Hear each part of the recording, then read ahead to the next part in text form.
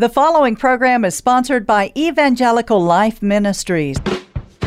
Welcome to the Liberty Alert with Gregory Seltz, sponsored by our friends at the Lutheran Center for Religious Liberty here in Washington, D.C., a program that cuts through the chaos and confusion in the culture today by talking two-kingdom citizenship, bold biblical principles for a robust public Christian life. And now your host, Dr. Gregory Seltz. Good day, Washington, D.C., and friends of the program all around the country. I'm Gregory Seltz. Welcome to the Liberty Alert, where every week we try to cut through the noise and take on the issues, especially the public issues that matter to people of faith. Today, we have on our program Dr. Robert Benny, the Jordan Trexler Professor of Religion Emeritus and Research Associate in Religion and Philosophy, the department at Roanoke College, but he's also currently the Professor of Christian Ethics for the online Lutheran Institute of Theology. And many of you know him from our earlier time. We had him in our program.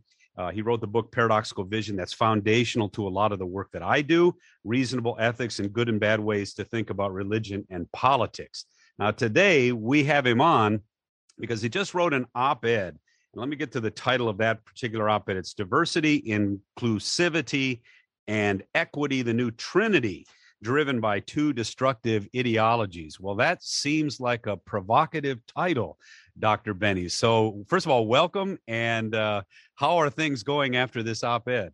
Well, I expected I would get some blowback from that, and I did. I identify this as a new religion.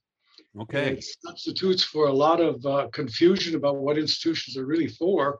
So one way to kind of short circuit any further confusion is to adopt equity, inclusivity, and diversity. Let me just say this, one of the things, and I've been involved in this stuff too. My PhD is in Black liberation theology, which, is a forerunner of critical race theory, and its challenge to a healthy diversity, a healthy inclusivity and equality, not equity. I guess that's been my biggest problem is that when they, the folks that we're arguing against, they understand the power of language. And so they specifically couch these discussions in bumper sticker language. Well, who would be against diversity?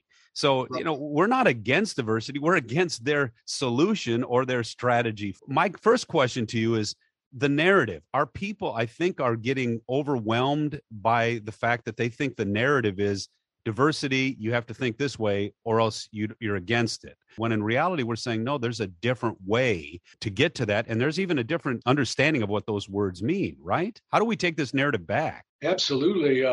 Well, in the op-ed piece, I try to start with the idea that for most people, diversity, inclusivity, and equity are kind of continuations of the old 60s emerging notion of affirmative action, which Right. We've participated in 40 years.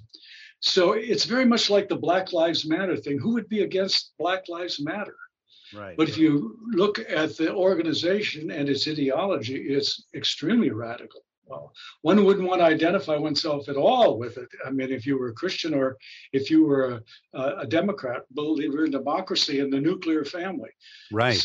So the phrase inclusivity, diversity, and equity seems harmless enough as an extension of that affirmative action. Even affirmative action has its doubtful characteristics. There's a hard form of that and there's a soft form of that. A lot of discussion way back in the 60s about the different kinds of affirmative action. I would be for a soft form of affirmative action, but certainly not the harder forms.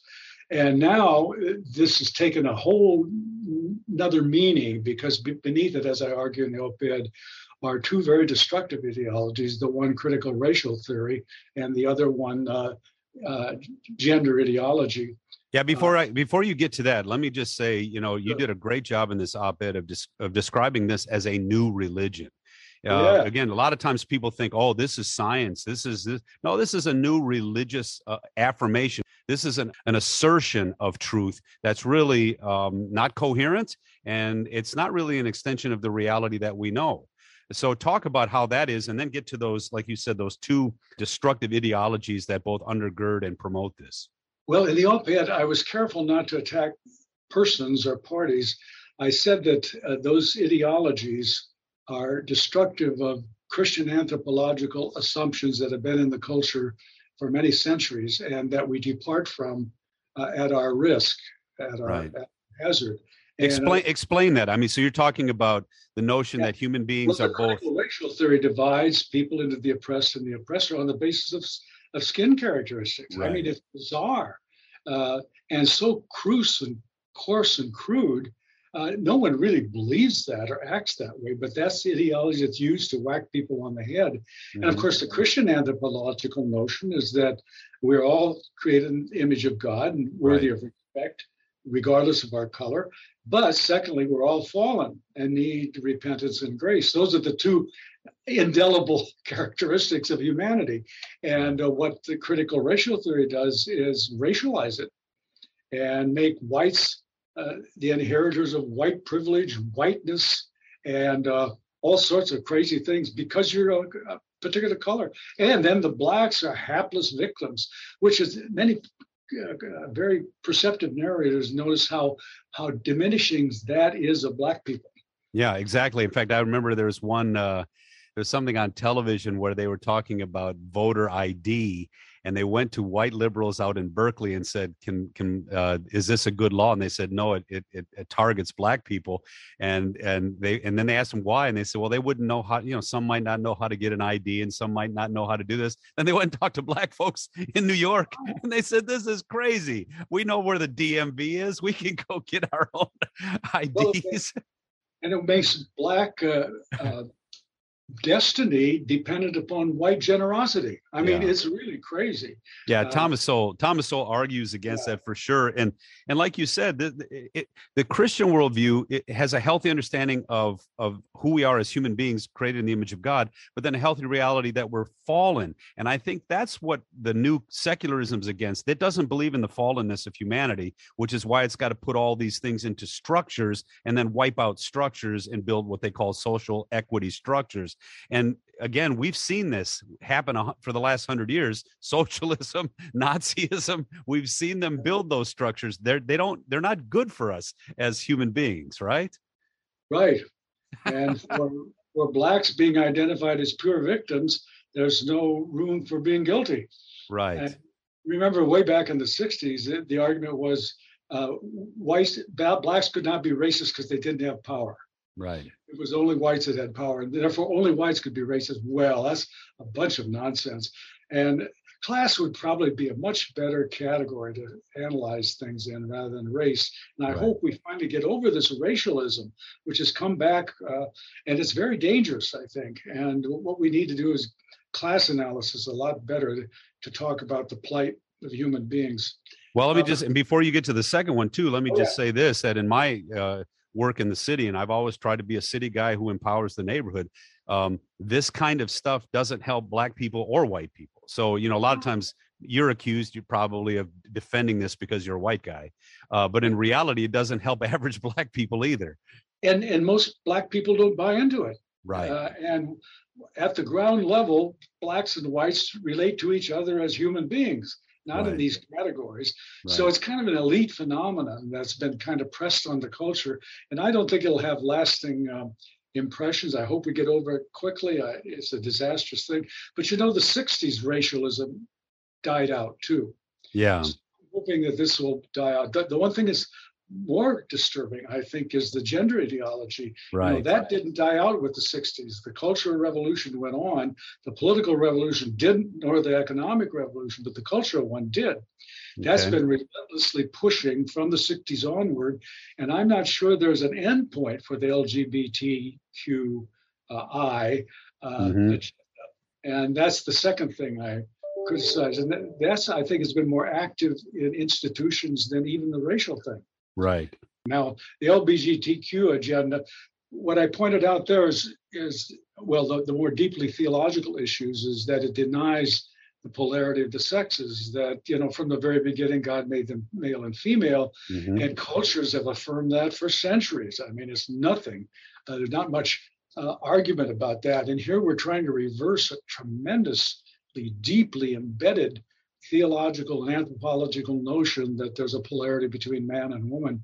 Gender theory, which argue, gender theory has this assumption of radical plasticity of the human being. Oddly enough, and I didn't point it out in the editorial, but you'll pick it up, probably picked it up already, that the first one, the critical racial theory, has indelible characteristics that can't be changed of races. Correct. The other one, the gender ideology, has utmost radical plasticity. Right. And choice, you can choose to be one thing one day and choose to be another thing the other day. Absolutely, and both but are true. On the critical racial theory, you're stuck with your race. Right. So, both ideologies, which are very, very active, are incoherent and contradictory. Well, let me just say this, because for those of you listening to listen, if you're struggling with the lifestyle or you're confused about these discussions, we're not saying don't have a conversation and that you shouldn't have to speak the truth in love and care about one another. We're saying that there's a group of people now that are weaponizing differences here. I mean, there are places too where these are hate speech laws. The police are coming to get you if you say these things, which are basically traditional moral views of the Bible and of a lot of Christians and a lot of Americans. And we're very upset about the people who are weaponizing these things, the activists who are using force, coercion, fear tactics. That kind of stuff has to stop. And that kind of stuff is what you're seeing happen, isn't it, Dr. Benny? Absolutely. And that's one way they achieve righteousness. There are hardly any ordinary or lower or working class people. They're kind of elite people that hopped onto these ideologies as a way to signal their virtue and to make them feel good and give them purpose. That's why I say it's a new religion giving them purpose, but it's finally incoherent. It doesn't have much substance to it, but for the moment, it gives them energy and targets that they can work at. And usually those targets are, I don't mean to say that you're defenseless, because you're a thinker. You've got the words, the capability to defend yourself in print. But a lot of these folks just don't even want to hear what you have to say. And so they're going to make sure that you're not heard. And that's the kind of stuff, again, that we're saying, wait a minute, in a culture of freedom, in a culture of equality, in a culture that learns how to care for neighbor by dialoguing across the fence with people who are different than us, we can't have certain people shutting us down and making these conversations illegal. And that's what we're fighting against. And it's going on all over in academia. People who aren't well known or powerful get fired for having the wrong opinions, even obliquely wrong opinions. But think what it's doing in terms of hiring. Right. Keep all these things out of your dossier. Years ago, someone from Roanoke College told me you can never put on a dossier that you're an evangelical. You just won't even be accepted as a candidate for an academic position. And now, if you're a classical Christian, you better be quiet, and you'll never get hired anyway, because they'll ask you these questions. Yeah, and that's one of the reasons why, even at not at the university level, but especially in high school and grade school, that's one of the reasons we fight for educational choice, or what we call parental choice, because parents have the right and the responsibility to raise their kids in the ethos of education that they wish, and that's even being taken away at the lower levels. And I don't see any way of reforming that except to give people choice to go to other institutions that honor that. Now, so let's break down some of these things. Diversity, we're for diversity. In fact, the Bible talks about this all the time, but it's a diversity that is built on the characteristic of a common faith in Jesus Christ, or a common understanding of our created reality. Right. Their diversity is something that is supposedly on an outward manifestation and a political ideology. What's the difference there? Well, one of my colleagues has written a long article that there isn't much attention at all to race in the Bible. Right. Yeah, I mean, there are tribes of people, right? But race doesn't figure in much at all, and usually it's pagan versus Christian in the Bible. But and of course. And tribes are extended families. That's what people don't understand. And we're the nuclear family that we argue for in America. It's not that we're saying nuclear only. We're saying a nuclear family that takes responsibility for the children, at that level. But it's always a part of an extended family. That's America. Those things wax and wane, right? Right. But the triad of mom and dad and child is much more crucial, it seems to me. Yeah. That's biblical and traditionally Christian. So the other forms of the family that extend it one way or another are flexible in history from a Christian point of view, but that triad is pretty crucial. Yeah, I call that the trinity of civility. The trinity of civility. You cannot have in fact, we argued this when the defund the police movement came out. We said, that defund the police and the family are in an inverse relationship. So if you have less police, you need stronger families. If you have weak families or no fathers, you probably need some kind of force, to keep what I call the 15 to 19-year-old boys high on testosterone kind of in their place, because all of us would do stupid things at that age as young boys. And again, you can't destroy the family and destroy the police and have a community that's safe and prosperous. And so again, we had no problem getting involved in this. You want less police? That's great. Then have stronger families. Well, talk a little bit about the other one, the equity, because that's the one I think that's very easy to debunk. Equity versus equality. Well, I would say equality of opportunity. Right.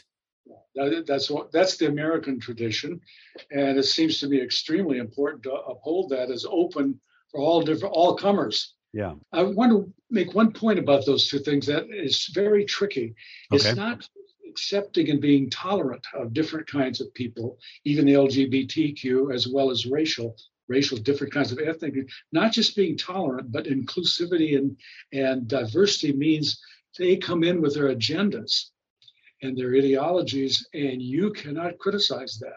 Right. That's part of the current one, which dampens any kind of discussion, any kind of critique from a classical Christian point of view or any kind of point of view. You simply, for example, the transgender ideology that suggests that people can choose their sex or their gender. Gender's the new name. I try to keep using the language of sex. You can dominate your body by what you think internally. That has to be accepted. Well, and again, we got to, as Christians, the biblical notions of the moral truths of the Bible, which are differentiated ultimately from the proclamation of salvation, insofar as the moral truths don't save us, but they are true, and they actually prevent us becoming even worse than what we are. So God engages us through his law and through his gospel, ultimately to save.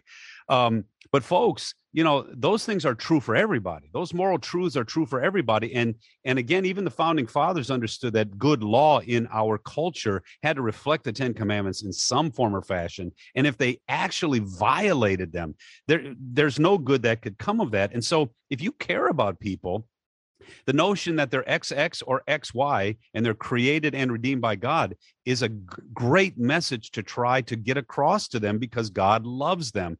And to say that my gender is fluid and it's my choice and there is no God and I'm on my own, there's going to have personal, moral, ethical consequences to that we don't want to see in people's lives. And I think sometimes we lose the fact we're not just fighting to protect our voice. We really care about people who differ with us, and that's why we want to have this dialogue. And we care about the social goods, the good of society. Think of what we're experiencing now because of the sexual revolution, the low marriage rate, the dropping fertility rate, young children being confused about their sexual identity. There are huge social effects of this sexual revolution, and there will be huge social effects if this racial ideology continues.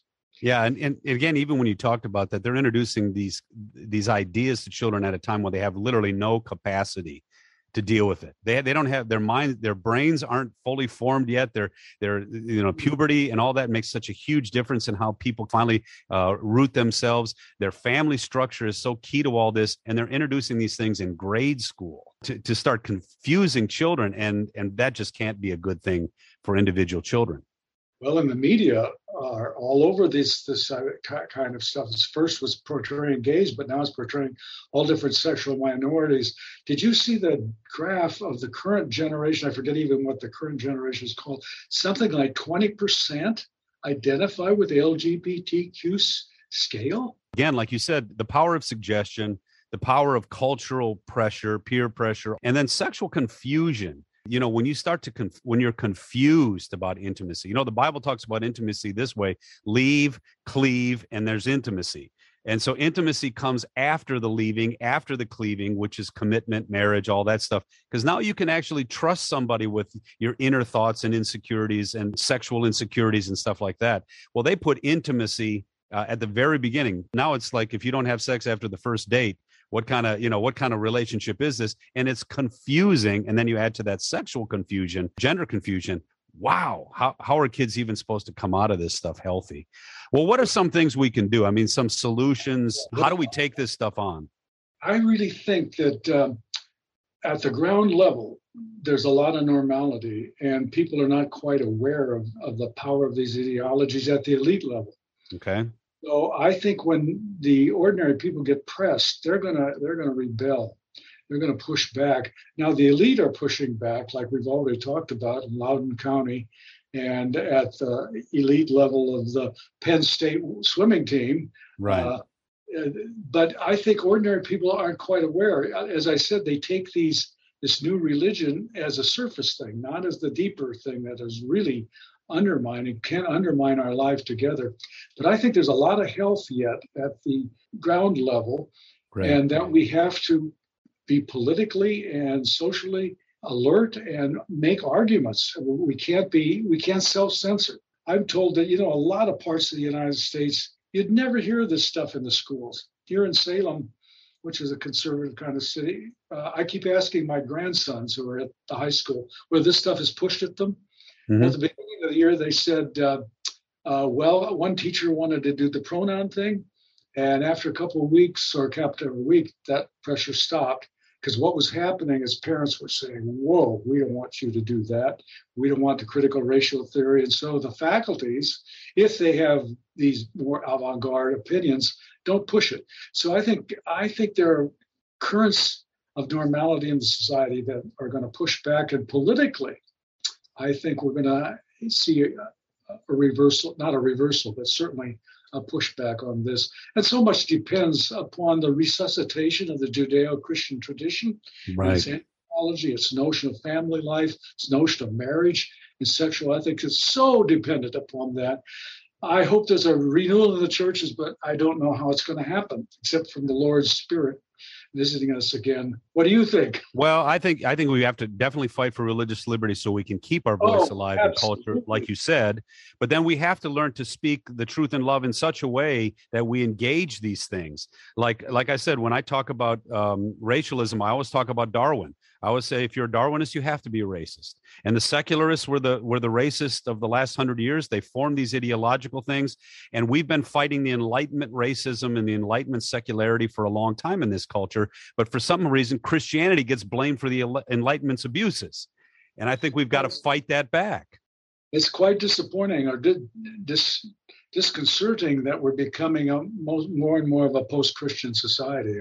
The effects of that are going to be disastrous. I think we still have a fighting chance. America's been has had a history of revival and renewal, and I don't think it's impossible that it could happen again when people will come to their senses. But right now, it looks pretty grim because the churches are dwindling, and every grandparent I know worries about their grandchildren. Right.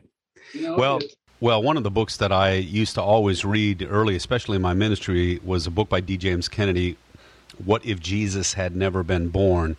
And it talks about the influence of the Christian worldview, the biblical worldview. If Christ had never been born, the world that we live in would be a much different place. For example, the golden rule was turned from, it used to be don't do to others what you don't want them to do to you. Well, Jesus turned that around and said, do to others what you want them to do to you. And just the positive force of life, the positive force of marriage. So, right. I think the Christian worldview, we have to demonstrate that even though, this is stuff that doesn't save us, but it's produced such tolerance, it's produced such freedom, it's produced such opportunity for all people. We have to actually get back to defending that as we also proclaim the good news of Jesus. And I hope we can talk to you more about it in the future. Delight to do it. Thanks for tuning in today. To get to know our LCRL DC work better, check out our website at lcrlfreedom.org. Contained there are resources to empower your public square dynamic discipleship. Till next time, God bless you always. I'm Gregory Seltz. Have a great week. You've been listening to Liberty Alert with Dr. Gregory Seltz, Executive Director of the Lutheran Center for Religious Liberty in Washington, D.C. This program has been brought to you by the Lutheran Center for Religious Liberty.